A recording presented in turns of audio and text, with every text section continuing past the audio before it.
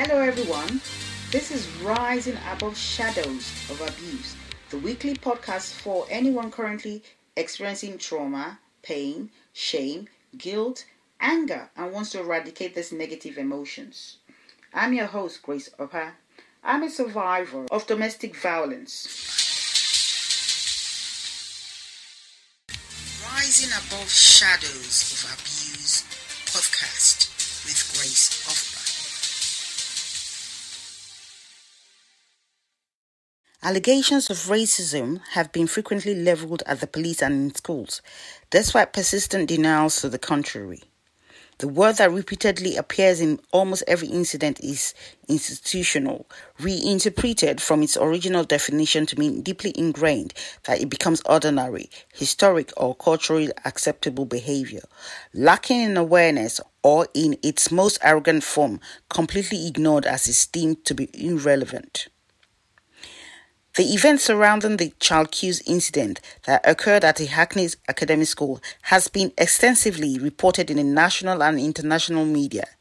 In March 2020, a 15-year-old schoolgirl waiting to sit an exam was suspected of possessing cannabis after a teacher smelt the substance. A search of the girl's bag, blazers, scarf and shoes by school staff revealed that she possessed no illegal drugs. The school's safeguarding officer then called the local branch of the Metropolitan Police, and 4 officers arrived at the school shortly afterwards.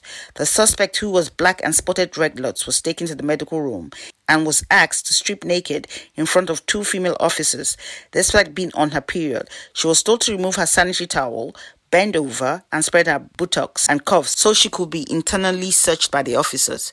She was then told to put back on the same dirty sanitary towel and return to the exam. At no point was another adult member of the staff from the school in attendance, and neither was the girl's mother informed of the incident or that her daughter was to be stripped naked and searched by police officers. Again, during this second and more intrusive search, no drugs or illegal substances were found on the girl.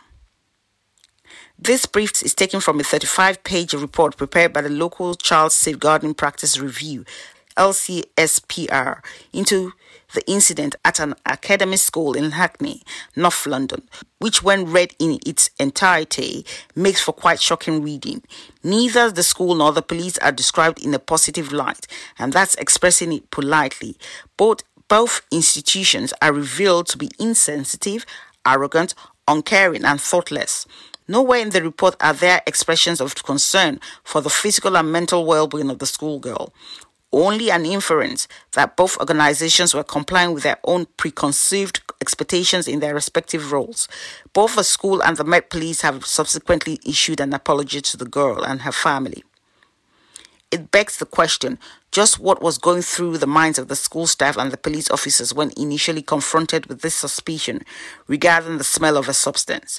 Why was the girl's mother not informed that her daughter had been suspected of possessing a controlled substance and was going to be stripped naked and searched by police officers? Why was no adult from the school in attendance when the girl was searched? Why did the police officers decide that it was perfectly acceptable to force the schoolgirl to strip in front of them with no other responsible adult present? These are very serious flaws that took place in what should be a safe environment for children and undertaken by professionals who should have flagged up these glaring infringements to basic human rights before they even occurred.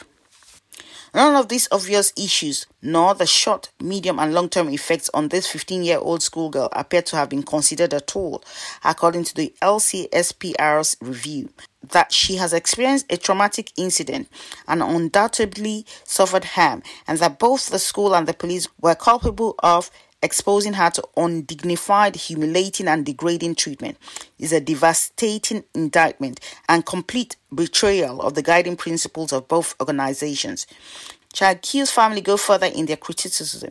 She was racially profiled, ordered to remove her sanitary towel, made to expose her private parts, isolated and not given water, nor permitted to use the toilet. Since the incident, she is stressed, traumatized, has become introverted, and is self-harming. In other words, her whole life has been catastrophically upended, and even with mental health treatment and therapy, there is serious concern that the devastating experience she has suffered will have an adverse effect on her future.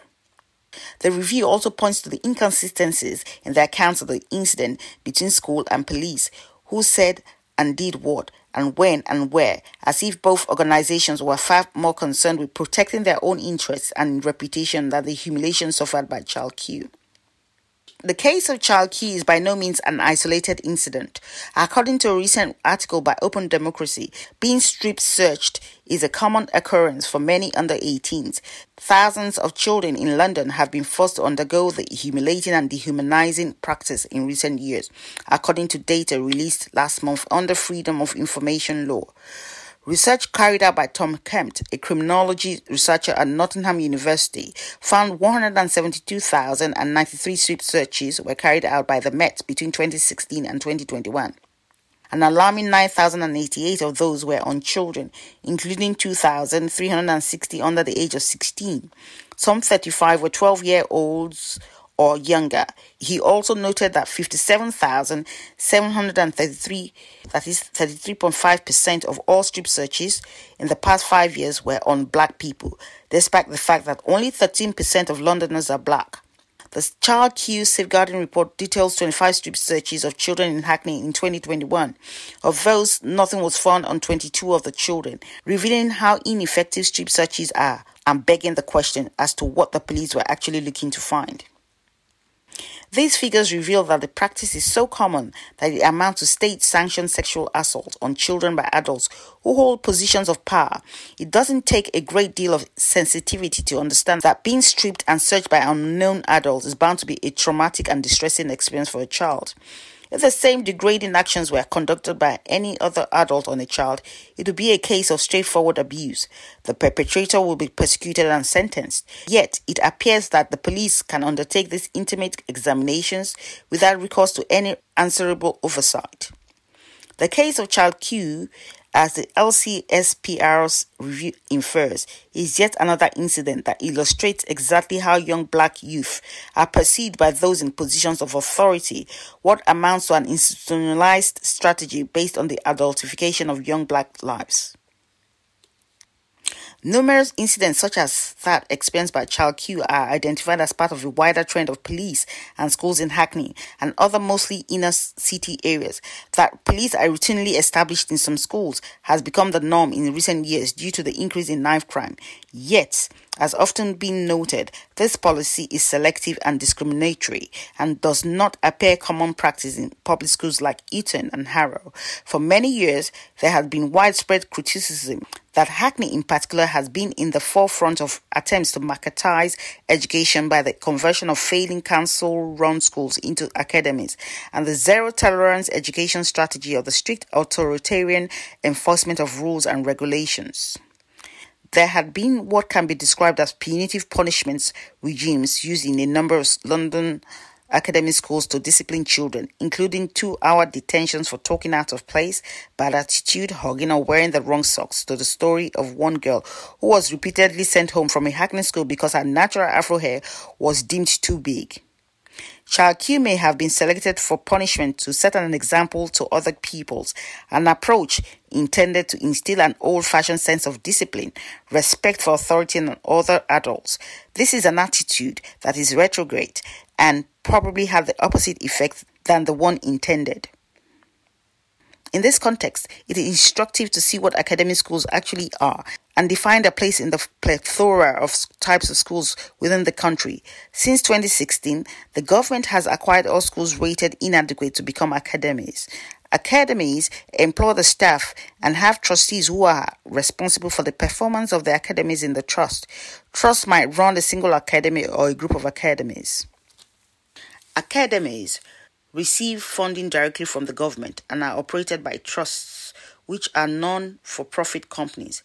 They have more control over how they operate. For example, they do not have to follow the national curriculum and can set their own term times. A key plank of the government school strategy, under which high-performing schools in each trust help the struggling ones improve. To many observers of this country's archaic education system, the actions of teachers in the case of Child Q are reflective of those in inner city environments. Academy schools are often run along business lines as a corporate organization with an administrative structure more redolent of a corporation with layers of management strata than an educational establishment devoted to learning. To many critics, education is less of a virtue for the staff employed than the opportunity to emulate the structures of a business under the guise of promoting academic opportunities for the product, in this instance, the students. There is entrenched, institutionalized racism, misogyny, and homophobia within police forces, due in part to an almost unquestioning reliance on outdated stereotypes, particularly in relation to young people and the ethnic minorities. There is a widely held perception that the police are unable to reform due to the ingrained bias towards sections of the community who are treated with suspicion, despite no evidence that they are in any way committing criminal activities. Conversely, persistent offenders who account for vastly majority of criminal offences in a given forces area are widely known to the police and are therefore afforded reasonable attention. The lack of wide-ranging reforms within the police force and the deeply acknowledged influence of tradition highlights one of the reasons for the police's reluctance to move away from a reliance on institutionalized stereotypes when dealing with any aspects of civil society that can generally be classified in the category of minority. That basically refers to people who aren't defined as white, middle class, and ordinary. Ordinary being defined as someone who doesn't attract the attention of police officers in the course of their everyday lives and therefore wouldn't warrant a second glance. These definitions are based on generations of inherited policing policy, often responding to the basest or laziest reactionary impulses. In other words, policing by institutionalized regressive instincts. Many aspects of today's Metropolitan Police Force will be instantly recognizable to Robert Peel, who originally founded the institution in 1829, based on the two principles of its civil nature and policing by consent.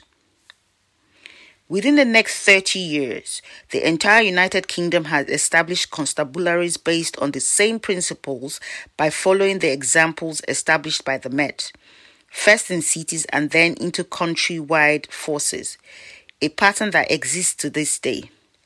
Although some regional forces have amalgamated with adjacent ones and the 8th Police Forces of Scotland merged in 2013 to form Police Scotland, many regional forces, some quite small, are still organised by county.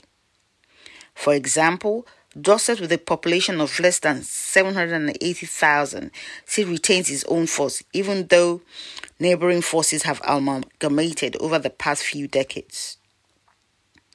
Whatever their current regional or metropolitan status, all police forces in the UK are inherently steeped in tradition and independence from the prevailing winds of change. As successive Home Secretaries have found to their cost when proposing even minor reforms to an established system, put bluntly, the government of the day need the police more than the police need the government. Unlike 50 or 60 years ago, police officers are now more likely to be black or Asian, female and gay, yet the institutionalized prejudicial traits persist. The majority are still white, straight and male, and it is the regressive attitudes of this majority that persist to the present day. If black police officers are subjected to racism, gay officers to homophobic comments, and women used as objects of sexist and misogynistic abuse, what's to stop the same perpetrators abusing their position of power over ordinary members of the public who are perceived to be less worthy of respect and dignity by police officers, who are more likely to be white, male, and straight? The bad apple in the barrel trope is often trundled out when a police officer is charged or disciplined for misconduct or criminal activity. But the reality is that there are a number of bad apples as they feed off and encourage each other, either in person or via exchanges on social media, which has the effect of perpetuating retrogressive, negative, offensive, and often dangerous entrenched attitudes. Some of the recent actions and attitudes expressed online by 7 police officers are both insensitive and offensive. Here are just 4 examples from the past years involving officers from the Metropolitan Police.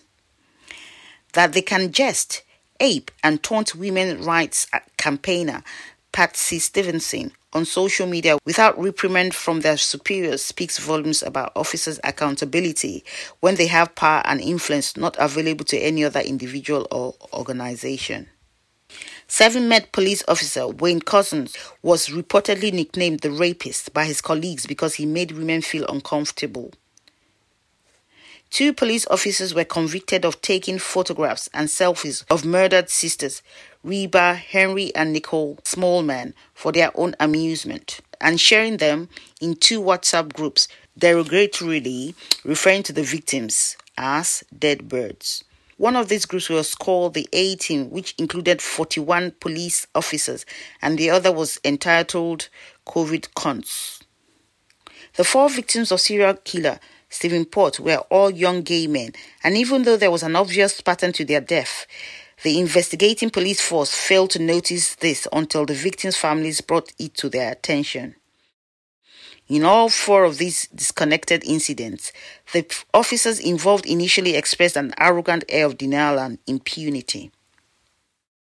One of the most disquieting aspects revealed in the Child Q case, and depressingly not for the first time, is how police officers are permitted to remain in post whilst facing allegations of misconduct and in the interim often promoted. In some incidents, in what may be perceived as more serious allegations of misconduct, no disciplinary action is taken any further forward after an initial investigation and the officer remains in the force. The frequency with which this perceived culture of reward occurs instills in the public perception that the force impulsively closes ranks into a sealed bubble to protect itself at the expense of those outside of it. This self-protection process creates, either unintentionally or by design, an uneasy feeling in the minds of sections of society who, after all, are taxpayers whose precepts pay for the police, that they are citizens, come a distant second to the internal interests of a public service that supposedly exists to act and represent all of society. For years, if not decades, unconscious bias has been a systematic problem that has been allowed to proliferate unchecked with police forces across the country. The insular environment of policing has undoubtedly helped foster this attitude to a large extent, but so too has institutional reluctance to recognize the fundamental social changes that has occurred within society over the past few decades. The police service had often remained aloof from these cultural shifts, whereas every other aspect of society has had to unambiguously accept and comply with them, because in most cases it is the law of the land and it is the police who enforces those laws, and therein lies the rub. What can be done to protect children from abuse by those who are there to protect and support them? In an ideal world, it should be necessary for parents and guardians to even consider that their children's rights should need to be protected because supposedly adequate laws and safeguards are in place and have been for years, sometimes decades. But we don't live in an ideal world, and children are still subject to abuse, violations, unjust suspicion and infringement of their rights by the police and schools. Those are people who should be protecting them and enforcing those rights. Black parents need to explain to their children just what their rights are when it comes to police and schools. Under these onerous circumstances, families have no option but to educate and protect their children about their rights under the law. Communities must unite and work towards the greater collective good. The nation should collaborate to end systemic violence, injustice, discrimination, and sexism that has an adverse effect in all areas of society and all individuals, whether they happen to think they are vulnerable to lack of interest and concern when directed towards them. The leadership of ethnic minorities should step in to settle any problems since they are from similar background. They are able to intervene and mediate in delicate situations and probably have a better understanding of many circumstances their kin find themselves in. By taking a proactive stance against adversity, the faith of children, women, ethnic minorities and gays in government, the police and the schools will be restored. If you've enjoyed this episode, kindly subscribe, comment and leave a review. See you in our next episode. Bye for now. For more Rising Above Shadows of Abuse news, head to our Instagram.com page or YouTube.com page /Rising Above Shadows of Abuse. And our email address is risingaboveshadowsofabuse@gmail.com. So interact with us. See you soon. Rising Above Shadows of Abuse podcast with Grace of